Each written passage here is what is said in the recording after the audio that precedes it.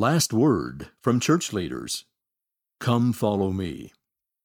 Serving Together with Priesthood Power by President M. Russell Ballard, Acting President of the Quorum of the 12 Apostles. From an April 2013 General Conference address, Ensign or Liahona, May 2013, pages 18 through 21. Several years ago, my wife Barbara and I looked up in awe at the night sky. The millions of stars seemed especially bright and beautiful. I then turned to the Pearl of Great Price and read what the Lord said to Moses, "And worlds without number have I created. And I also created them for mine own purpose, and by the Son I created them, which is mine only begotten." The power that created the heavens and earth is the priesthood. The source of this priesthood power is God Almighty and His Son, Jesus Christ. It is the power the Savior used to perform miracles, to provide an infinite atonement, and to overcome physical death through the resurrection. In our Heavenly Father's plan, men have the unique responsibility to administer the priesthood, but they are not the priesthood.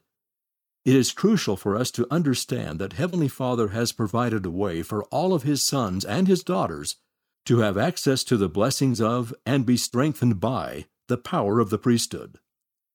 The same priesthood power that created worlds, galaxies, and the universe can and should be part of our lives to comfort, strengthen, and bless our families, our friends, and our neighbors.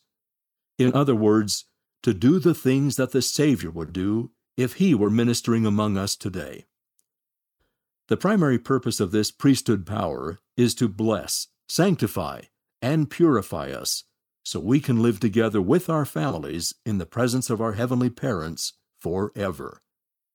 In this way, all men, women, and children, no matter what our circumstances, can participate in the marvelous work of God and Jesus Christ and enjoy the blessings of the priesthood.